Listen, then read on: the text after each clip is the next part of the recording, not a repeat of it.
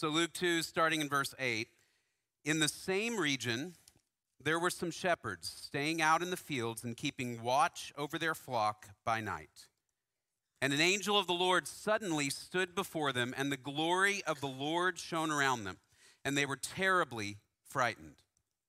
But the angel said to them, "Do not be afraid, for behold, I bring you good news of great joy, which will be for all the people. For today, in the city of David, there has been born for you a Savior who is Christ the Lord. This will be a sign for you. You will find a baby wrapped in cloths and lying in a manger."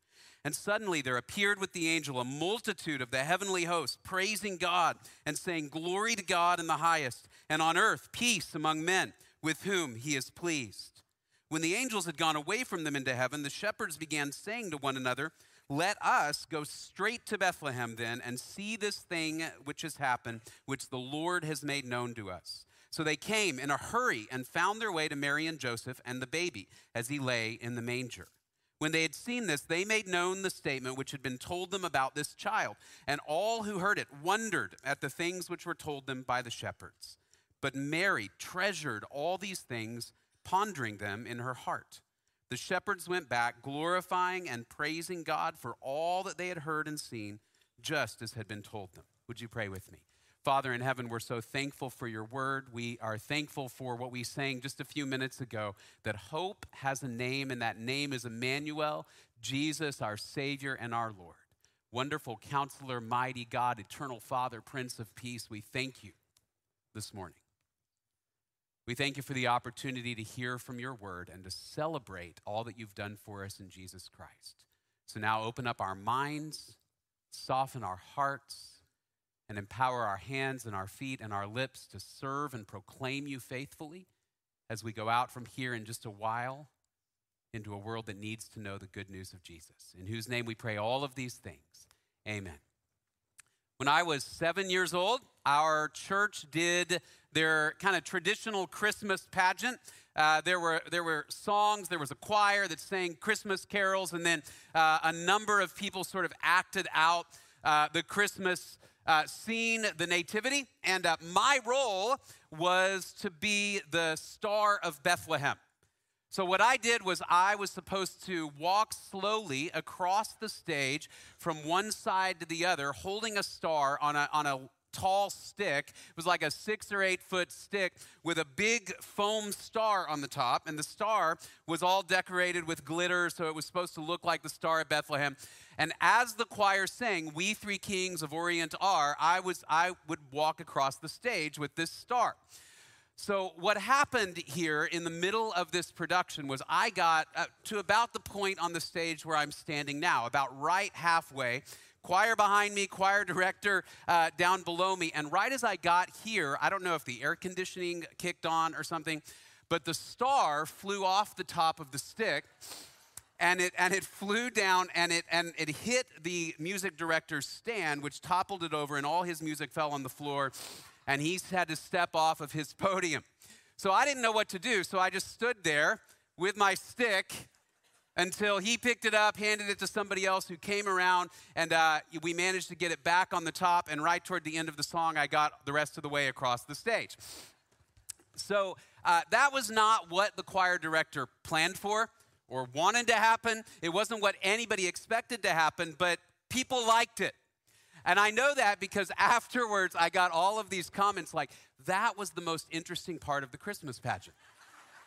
They were like, "These things are usually just all the same, but this year you made it special. You did something special." They were like, "You did a really great job also just waiting there, not panicking, waiting for the star." And I think as I look at that in hindsight, it wasn't anything particularly that I did. It was just that year after year after year, we kind of hear the same songs.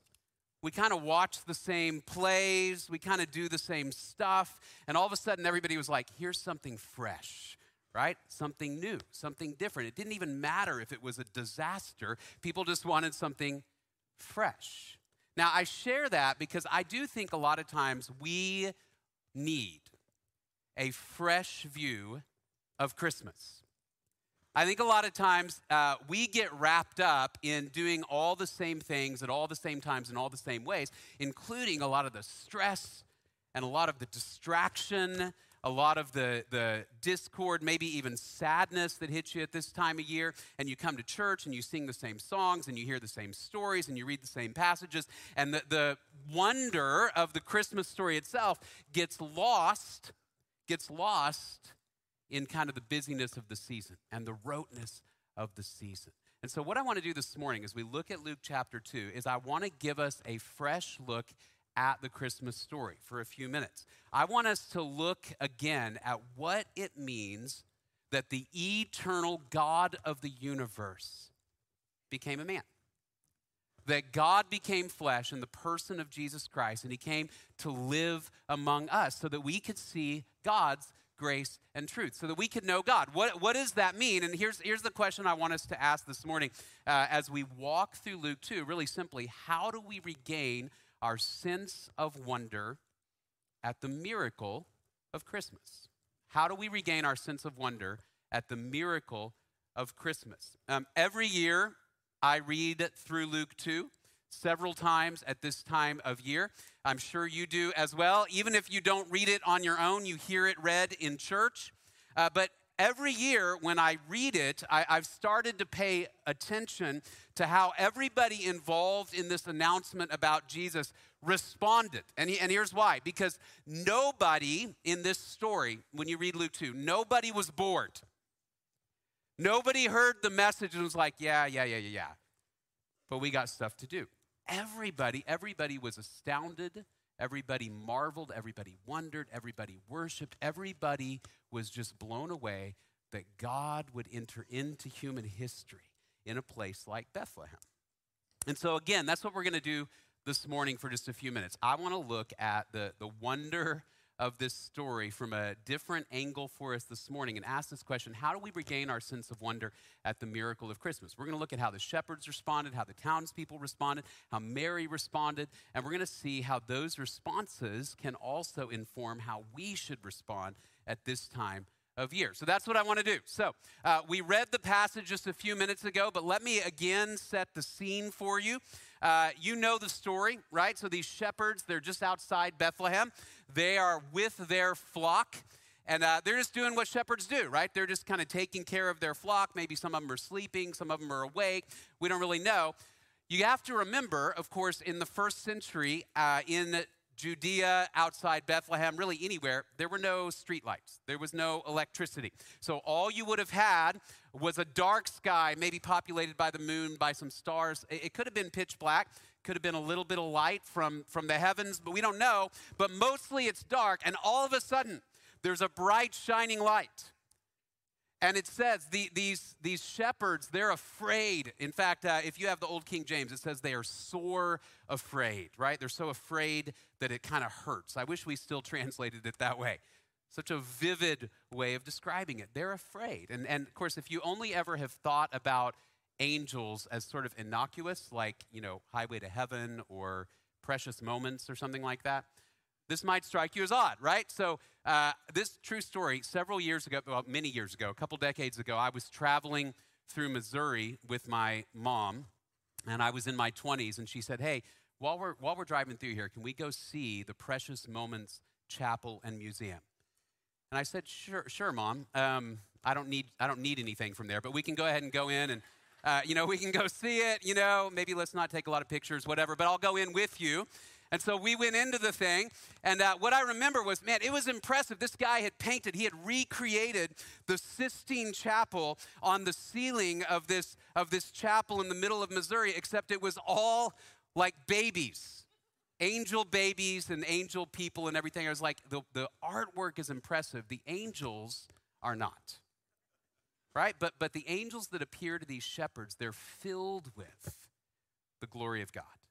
They shine the glory of God. And so the shepherds are afraid, and they announce to them, they say, really good news. I have good news of great joy that is for all the people, all right? All the people, that unto us a child has been born, and he is a Savior. A Savior's been born who is Christ the Lord, and he's been born right here in Bethlehem. All right, so what are the angels telling these shepherds? They're saying that the King of Israel, the promised anointed Messiah, the one that God promised to King David, the one that God promised to Abraham, this Messiah, this Savior, this ruler of Israel that you've been waiting for generation after generation after generation, he's been born in Bethlehem. He's just a stone's throw away.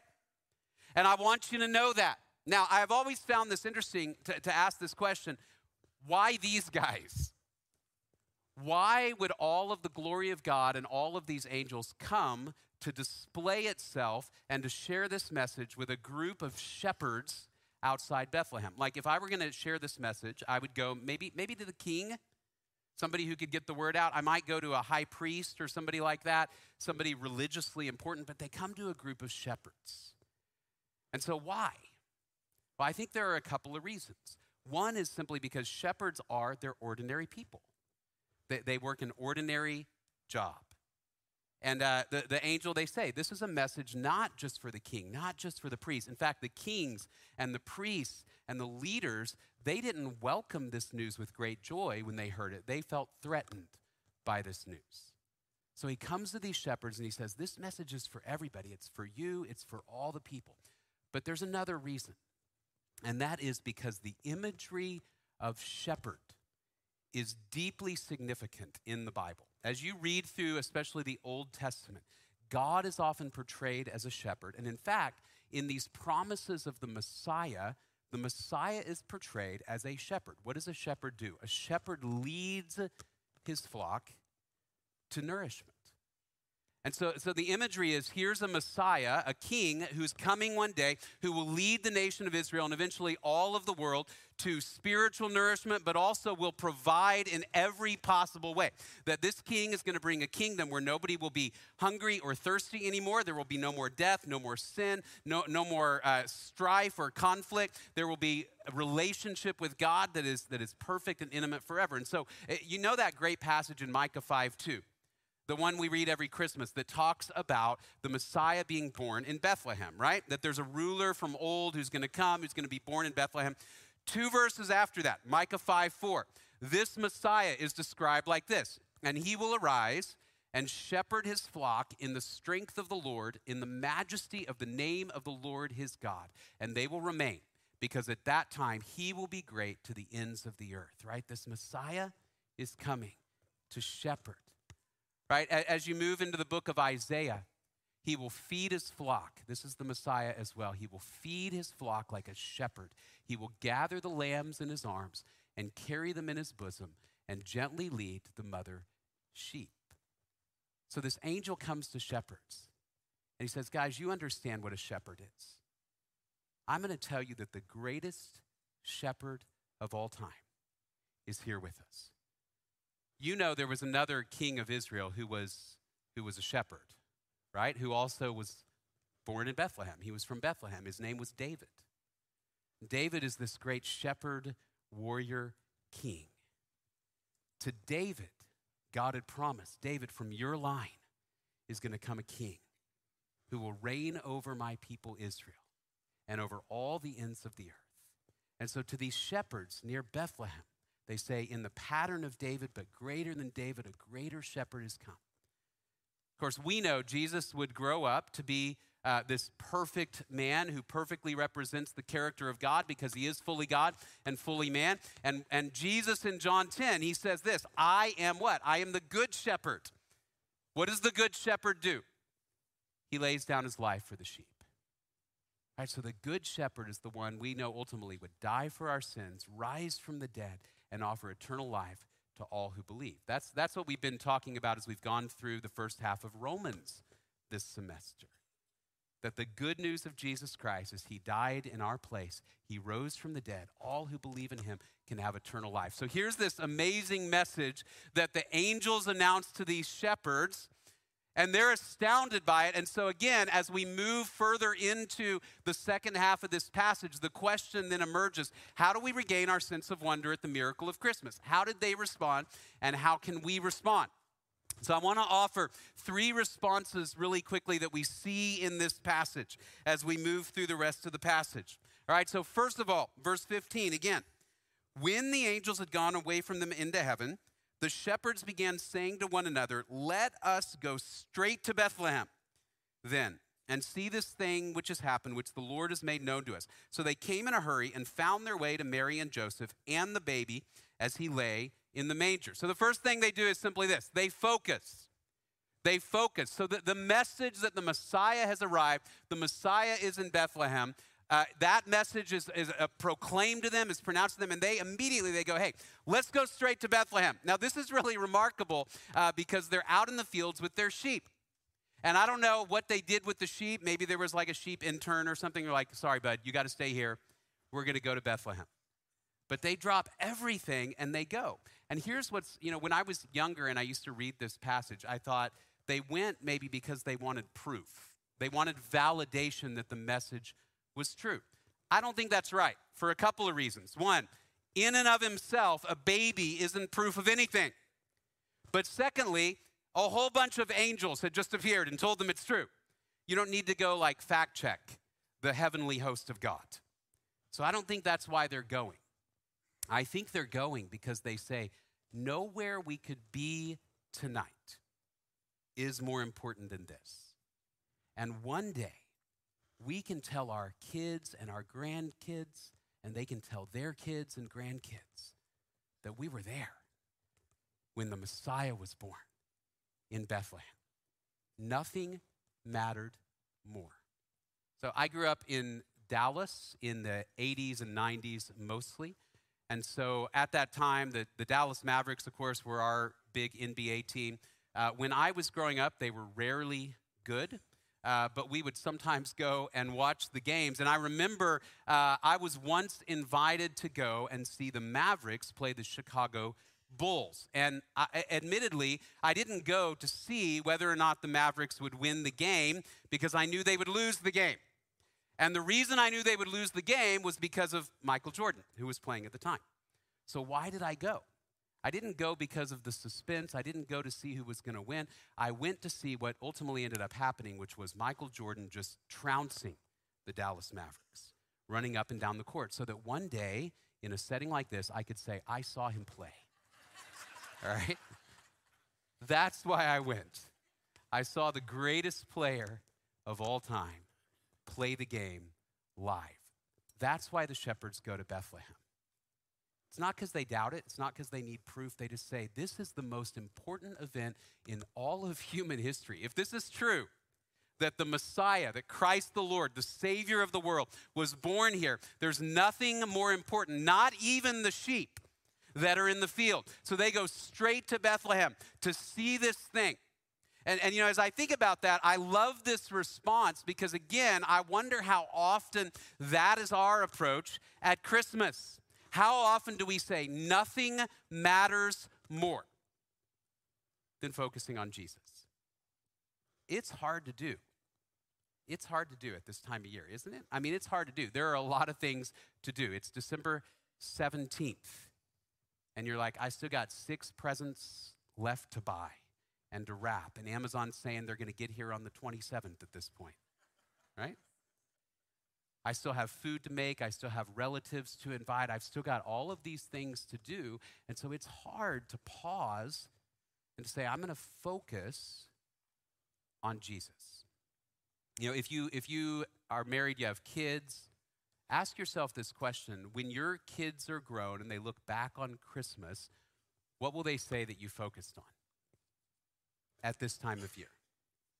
What characterized your Christmas season? Was it stress about presents, about money, about the Christmas tree lights that won't stay on? Whatever it was it stress? Or did you orient your family's rhythms around worshiping and focusing on Jesus? It's not too late to do that. I know you may have that Advent devotional that you meant to start on December 1st, and now it's the 17th, and you've done like 2 days of it. It's not too late.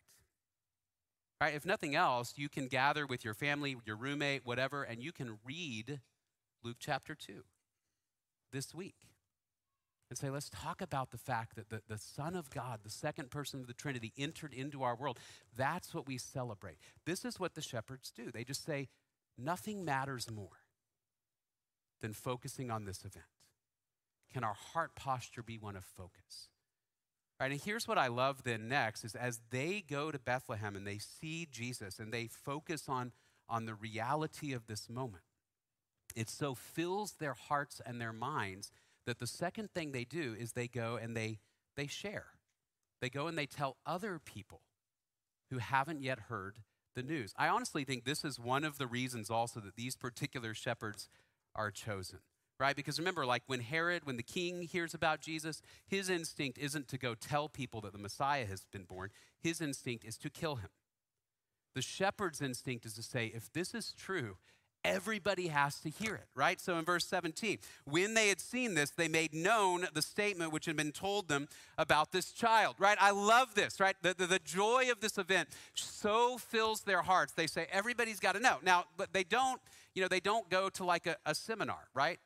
How to tell people about the baby in Bethlehem. Now, there's nothing wrong with those types of seminars and classes, and we've had them here. If you struggle with how to share the gospel, how to articulate it with the courage to do so, those can be great. But here's what I want to point out is that the reason they share, it's a real simple message. The Messiah has come. Our Savior is here. There's never a question of whether they're going to tell other people about the message. They just simply go and they tell other people about the message. Some of you in here, from time to time, will come up to me and, we'll be like in the middle of a normal conversation and like apropos of nothing, you'll pull out your phone and start showing me pictures of your grandchildren, right? And you're like, hey, guess what? The other day, literally a couple weeks ago, I was talking with somebody. I don't remember who it was, but I was like, hey, how's it going? And he was like, good. And he goes, I'm Bob. And he introduces himself and he goes, but my new name is Granddad, right? And he pulls out his phone.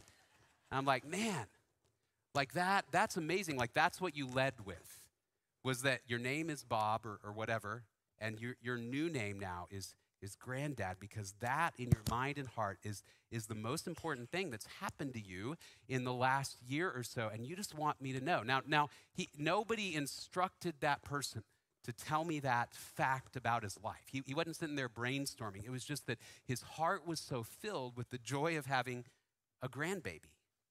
He had to tell. That's how the shepherds respond. They have to tell. They can't hold it in. Because God came to live among us. Again, I think a lot of times in the Christmas season, we know that there are people around us, whether family members or coworkers or people at our favorite restaurant or whatever it may be, that they need to know about Jesus. We might even know that they would be open to hearing about Jesus, but we either say, I don't have time to work that in, or I'm afraid, I don't know what to say.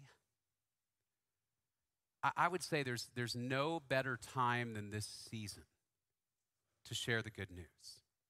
People are already hearing the songs. Remember the same songs that we've all sung. They're mostly about Jesus. The ones that aren't about like Rudolph or Frosty are mostly about Jesus. They're hearing the message. It's a time of year where people are open often. A number of years ago, I went through a drive-through line, just like a fast food drive-through line with Shannon. And, outside of this building, most of the places we go in town, I'm known as Shannon's husband, right? So we go somewhere else and they're like, oh, hey, Shannon, hey, buddy, right? And so they see us and it's like, so we're going through this line and she gets to talking to the young woman behind the counter who's probably 19, 20 years old. And turns out that we asked, hey, what are you doing for Christmas? What are you doing for Christmas Eve? And she's like, I'm going to be around here. And so we're sitting there trying to, kind of paying for our meal. And she says she had nowhere to go. She was estranged from her family. She was going to stay here alone in her apartment. And so we just said, what if you had Christmas Eve with us? If you like tamales, that's what we're having, right? So have Christmas Eve with us. And so she did. And she heard the good news of Jesus through the testimony of my wife, who was willing to notice a person who had a spiritual need in that moment. Right? Those moments are always available. A couple of weeks ago, if you were here, we heard from the Moreaus, who encountered some folks just a couple months ago in a stressful situation, who were ready to hear the good news about Jesus.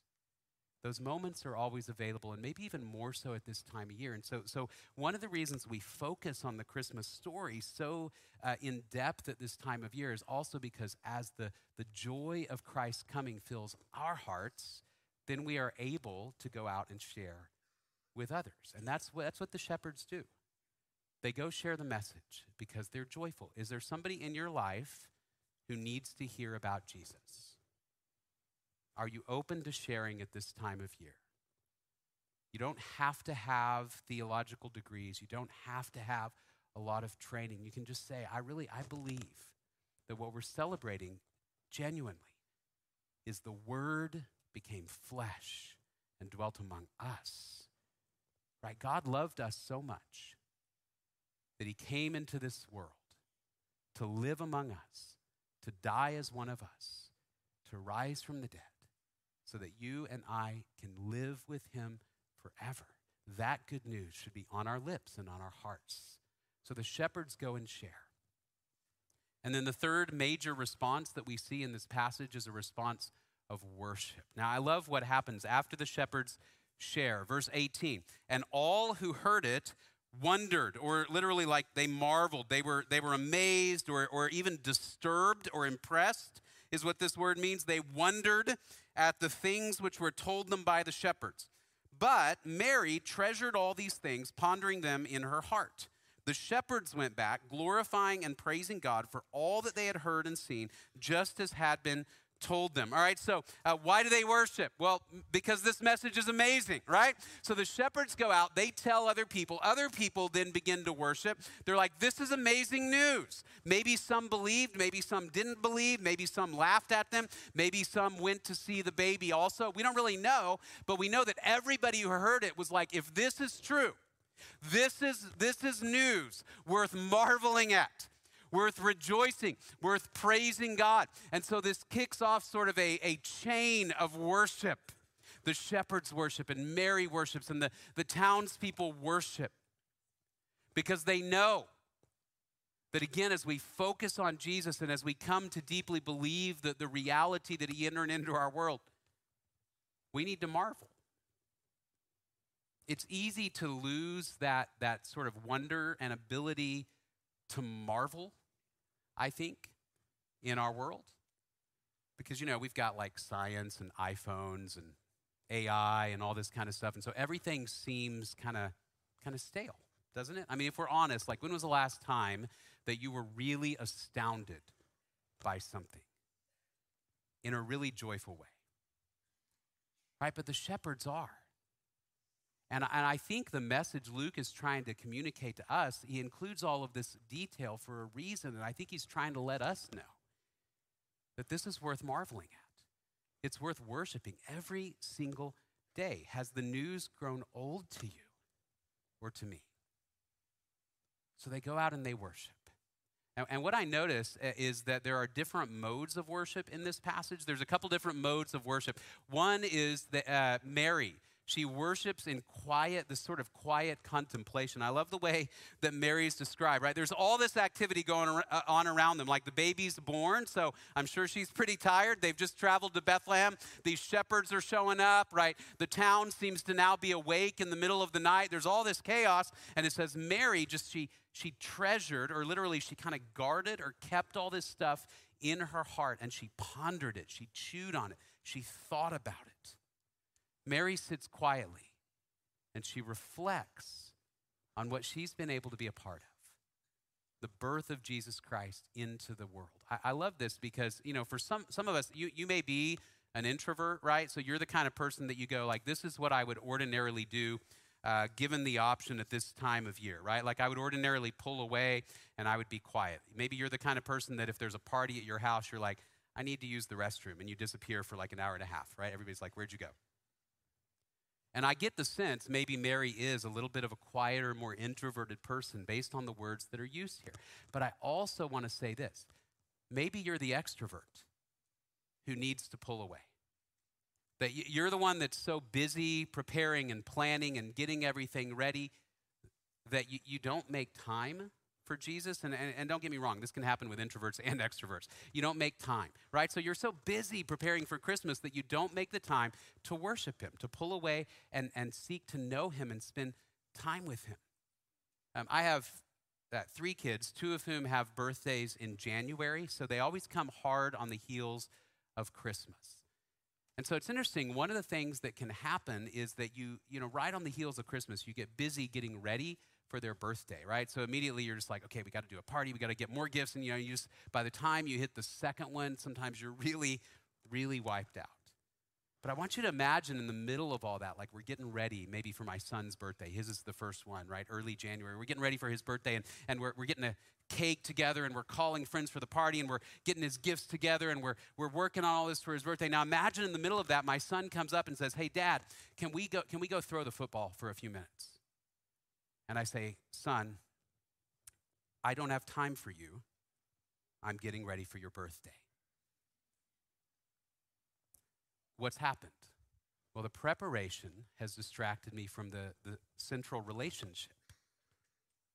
How often does that happen to us at Christmas? Are you investing time to know him, to pull away and read his word, to be quiet before him, to contemplate and ponder what he's done? Maybe it is this week is a time for a reset, to say, I'm just going to spend a few minutes a day in prayer and quiet contemplation of what God has done in Jesus. The other response of worship that I see in this passage, of course, is this joyful corporate praise. The shepherds go out and they're worshiping and they're praising and they're glorifying God as they go. They go home singing. They go home praising and rejoicing. Again, because God let them be a part of this unbelievable event in human history. And as I said before, we can worship knowing now the whole story, that the Messiah who came to Bethlehem and was born as a baby grew to be a perfect man, fully God and fully man, fully able to represent God's perfect character and fully able to represent us as human beings. He died in our place and he rose from the dead. And if you believe in him, you can have eternal life. And so the foundation of our worship then is this good news.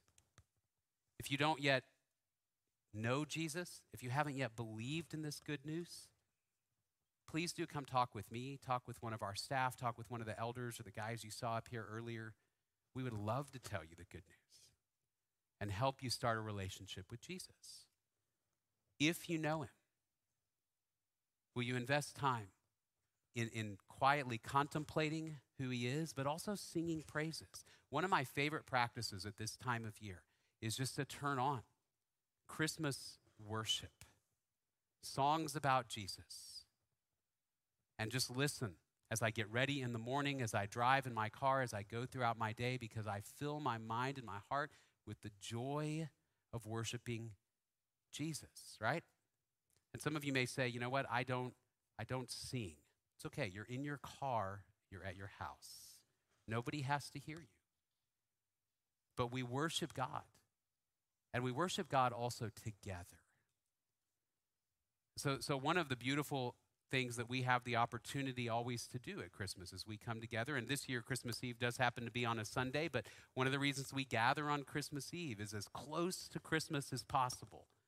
We want to gather together and sing and worship together and praise God with loud voices for who he is and what he's done.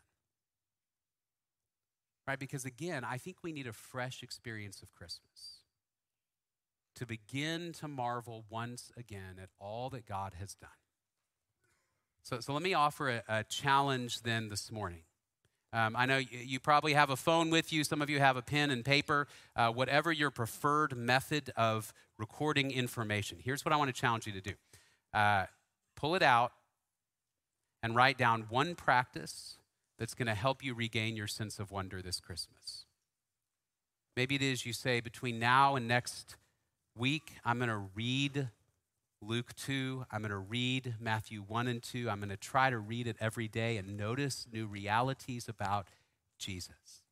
Maybe it is you're going to gather with your family and you're going to sing Christmas carols about Jesus. Whatever it is, you say, I want to have one practice. Don't try to add 16. It's December 17th. Just one.